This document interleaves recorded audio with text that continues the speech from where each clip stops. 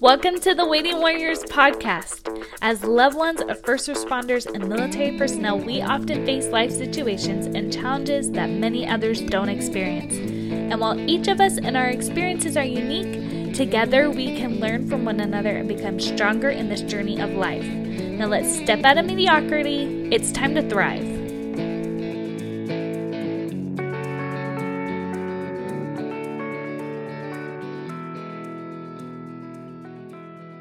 Hi guys, welcome to the Waiting Warriors this week. I'm very excited, and I know I say that often, but I'm really excited because today I have one of my best military wives friends?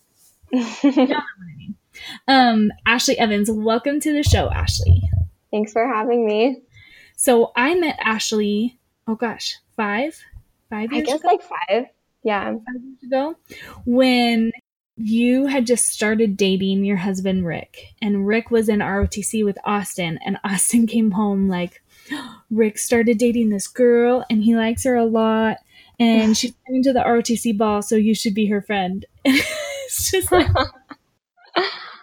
I just remember it was so funny because it was like, yeah, I'll be her friend, and then before you know it, you guys were getting married, and the ROTC wives really stuck together, which was That great. was such a great group. I loved that.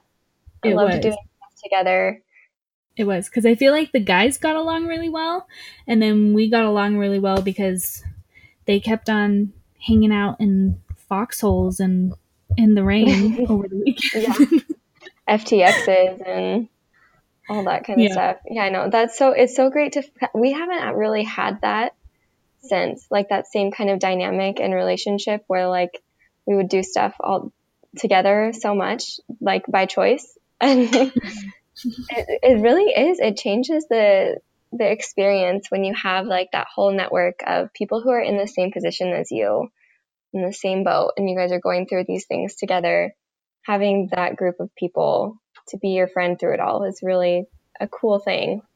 Yeah, it was a special group.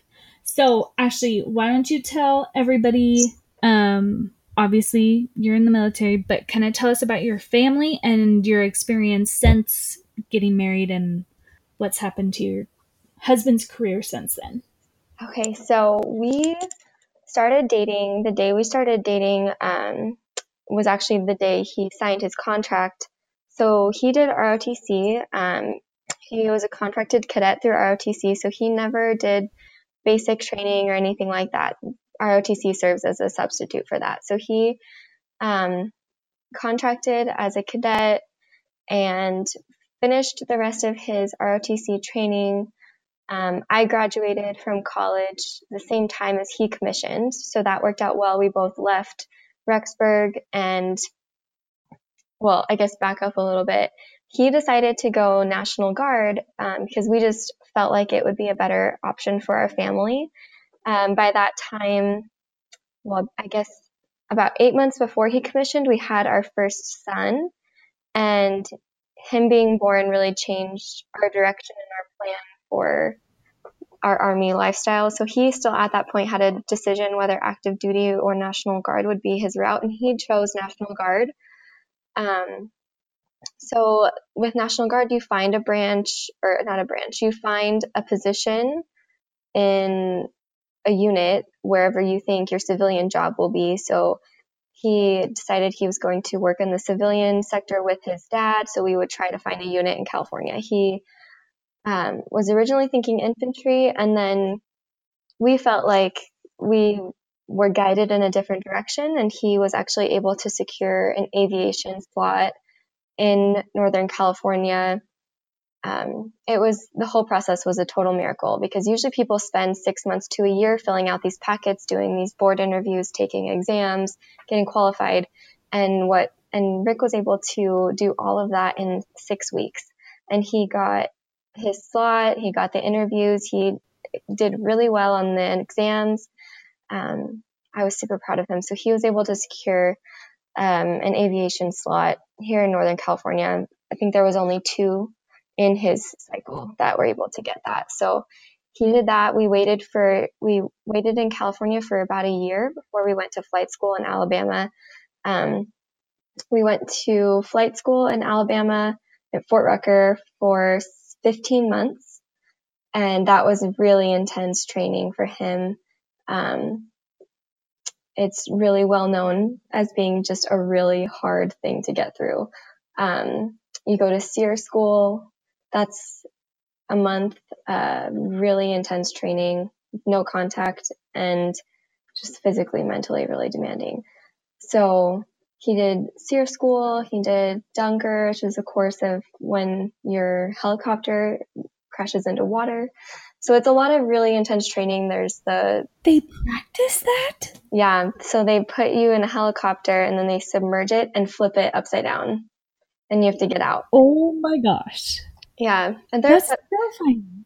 I know. But he loves that stuff. Like, he was excited for it. That was one of his favorite courses at Fort Rucker. It's crazy. In SEER school, like, they starve you for days. Well, I guess you're not really supposed to talk about it. It's classified. It's a classified training, so he's not actually allowed to talk to me about any of it. But it's really intense. I mean, he came home, lost a lot of weight, and was very bruised up. So that was intense. And then flight school, it's just check rides, and it's extremely fast paced. There's different sections of it, instruments and combat flight maneuvers and all those kinds of things. And it was really stressful. And in that time while we were there, I was pregnant and gave birth to our second child, a little girl. And so with both my pregnancies, I've had hyperemesis. So that was a really hard year for us. And then being on the opposite side of the country from any of our family, that was really hard. But it was just one of those things where somehow you get through it day to day. So we just finished flight school back in March, moved back to California for him to resume at his unit, and then he would finish work on his civilian job. And then, we've known about this deployment for about a year, which I don't know if that is worse or better. Give you a year to dread it. But so we've known about this deployment for a year. So he moved back to California in March. He started back at his civilian career. And then in May, so he was only there for like 6 weeks. In May, he started at his unit full time, preparing for the deployment. As there's only 2 officers, I believe, going on the deployment. So he has a leadership role in that and has a lot to do with that. So he is about 3 weeks out now from leaving. He'll go to Fort Hood for about a month and then be in Kosovo for a year. The total time will be about a year. So what has been the hardest part so far, do you think? I don't know. I feel like there's so many things about it that are really hard sometimes. I think the main things for me are just not really being able to have any long-term plans or short-term plans in general. Not really knowing what's next is really hard, and being able to roll with the punches with that is something that I'm only feeling like I'm just now getting more comfortable with. And then a lot of the struggle, which I'm sure for other people as well, is, at least I know at flight school, it was an extremely time-intensive training. So late nights studying.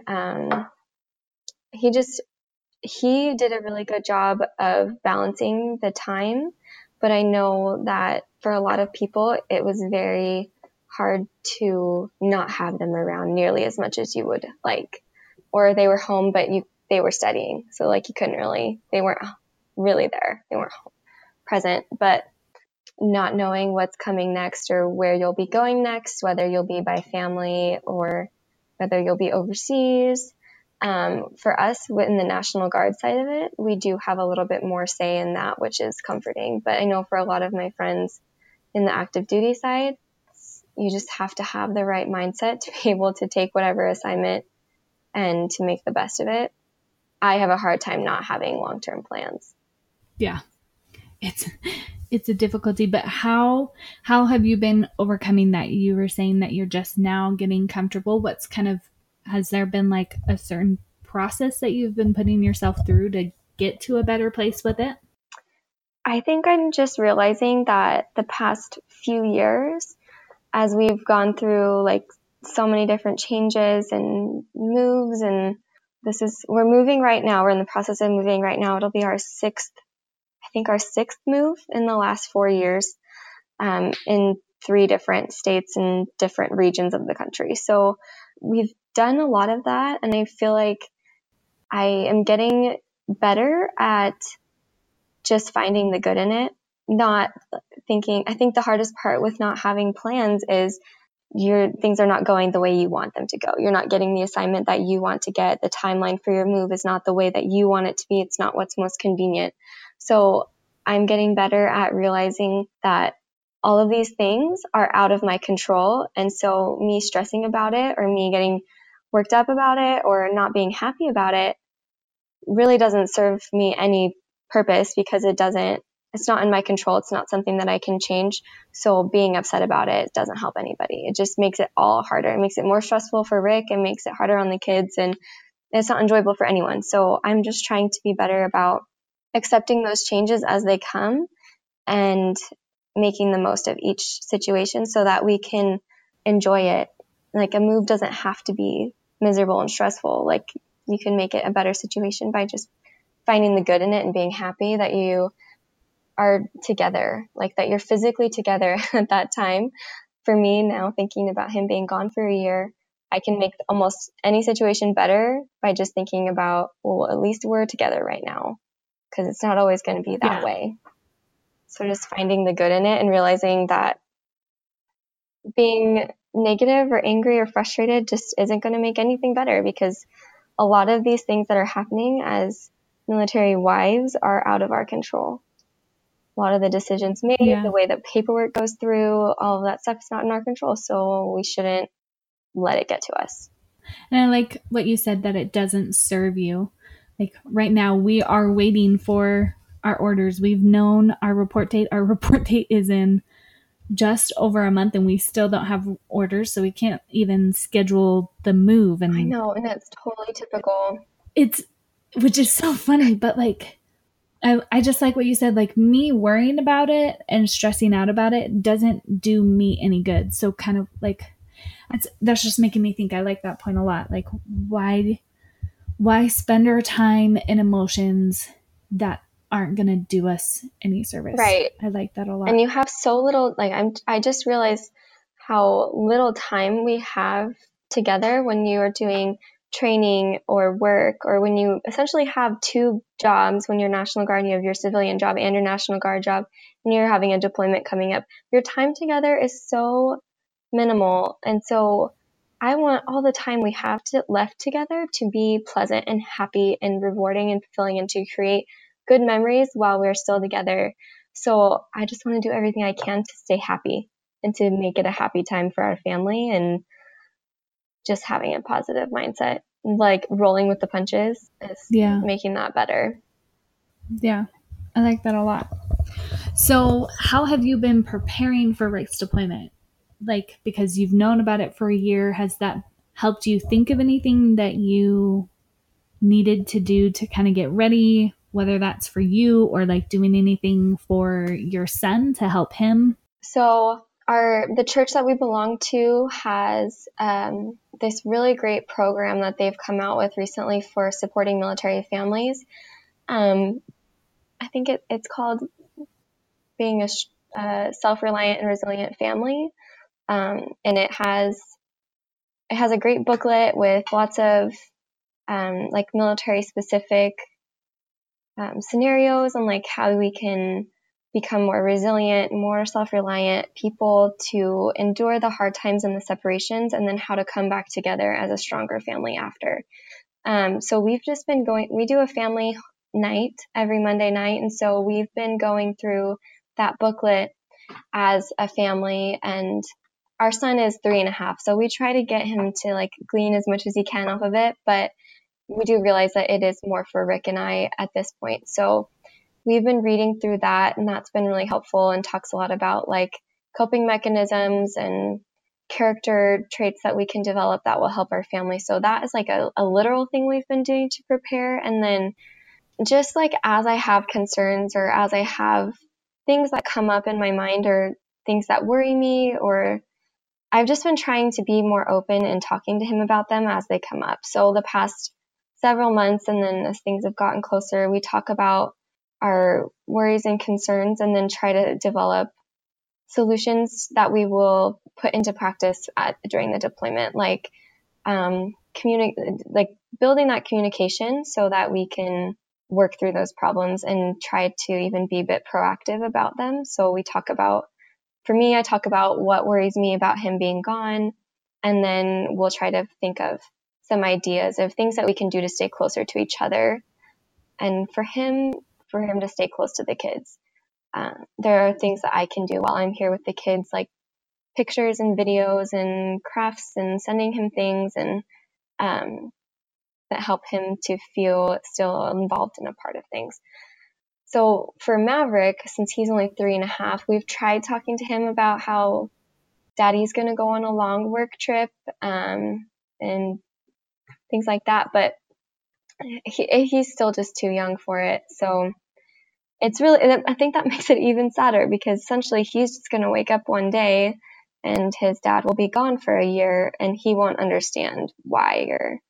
But thankfully, with technology, we're hoping, you never know until he gets there, but we're hoping that we can FaceTime and that we'll be able to have daily communication, to find a way to make that work. And I think that will be, for kids, that is the most crucial thing for them staying connected. And we're doing books of pictures. Yeah.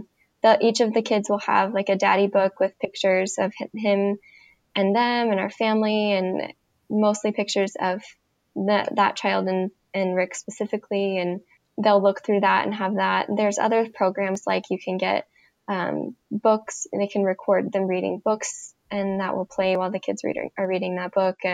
There's Build-A-Bear. You can record voice in a Build-A-Bear, and there are a lot of programs that have different incentives for military families, and especially deployment and with children. So we're looking into those kinds of things as well. That's awesome. I like that you guys are just, I like that you're having open communication, and instead of just saying, well, that won't be a problem, you've kind of created a plan to make sure it's not a problem. Because I think a lot of times, I know even Austin and I have done this, like we'll have concerns, but then we just say, well, we love each other and we're faithful and we're good people and all that kind of stuff, so it won't happen to us. But then sometimes, like, none of the bad things have ever happened, but communication has been strained. Like, we have felt that distance. Whereas I like that you guys are very proactive about it. Yeah, it's been really nice, and it's helped us to draw closer to each other in these months before he's leaving, and really open up that line of communication of things that will be hard. And he's done a great job of not making me feel like I'm just adding burden to his stressful time of deployment.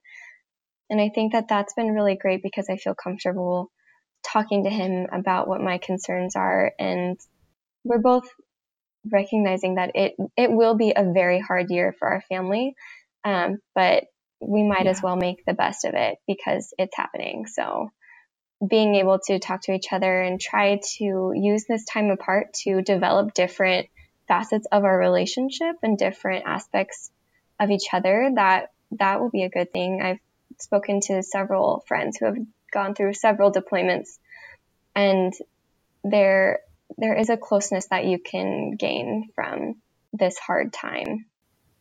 I like that, instead of just kind of succumbing to the fact that you'll be distant or whatever, but just trying to keep your eye out for the way that you can still build your relationship. Totally.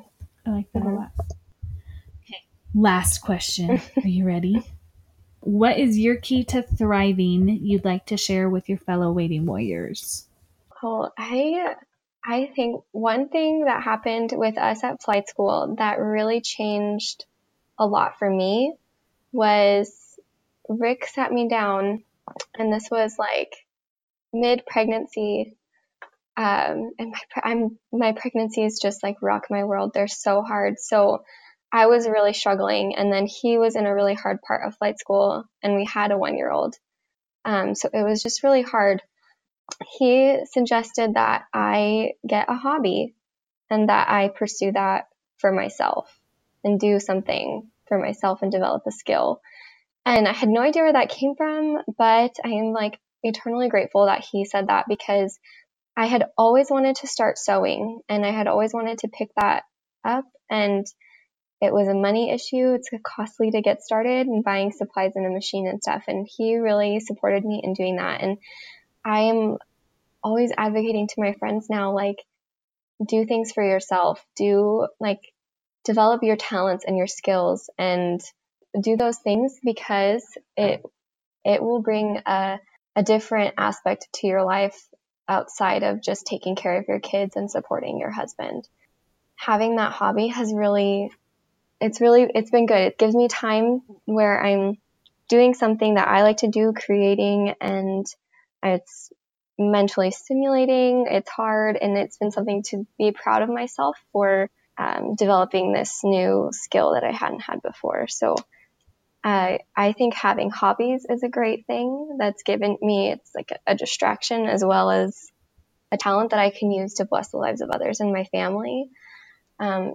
Doing those things for yourself and self-care, working out and taking care of your appearance will help you feel better. And this is something I really struggle with, but keeping that positive mindset, that will always do more for you than anything else. And doing the things that you need to do to keep yourself in that positive mindset. And just as another advocate of sewing, you look so good doing it. You showed the dress that you did. You showed a picture on Instagram and it's so cute. Oh, thanks. Yeah, I really love it. And it's been fun. And it makes me feel good thinking like I have my own things that are individual to me, that are outside of my roles as wife and mother, which are my favorite roles. But having that personal hobby and something that you started with and that you've cultivated and gotten good at and that you can continue to progress in, that's really fun. And that will keep this, because like the deployment, it's good to stay busy, not too busy to where you're like running faster than you have strength, but having hobbies and a good support system and a network of friends, those are things that will keep you busy in a good way. They'll keep your cup full, and all of those things will help. I love it. Well, thank you so much, Ashley, for coming on the show. I know I have learned a lot. I've been well fed, and I know all the listeners will have been as well. Oh, thank you. I appreciate that. It was fun. It is fun. Well, for all you other listeners out there, I will talk to you next week. And again, Ashley, thanks so much.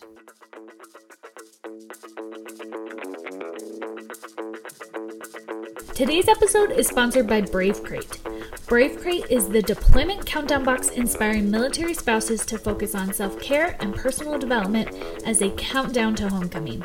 Deployment can be tough, but Brave Crate is the monthly reminder that you are tougher. Every box includes carefully curated treats, tools, and tips for braving deployment, along with personalized challenges, a countdown calendar, exclusive trainings, and access to an online community of motivated military spouses. Brave Crate is the perfect way to invest in yourself during deployment or to send as a gift to the military spouse you love. Take $5 off your first Brave Crate with code WARRIOR at www.bravecrates.com. That's www.bravecrates.com.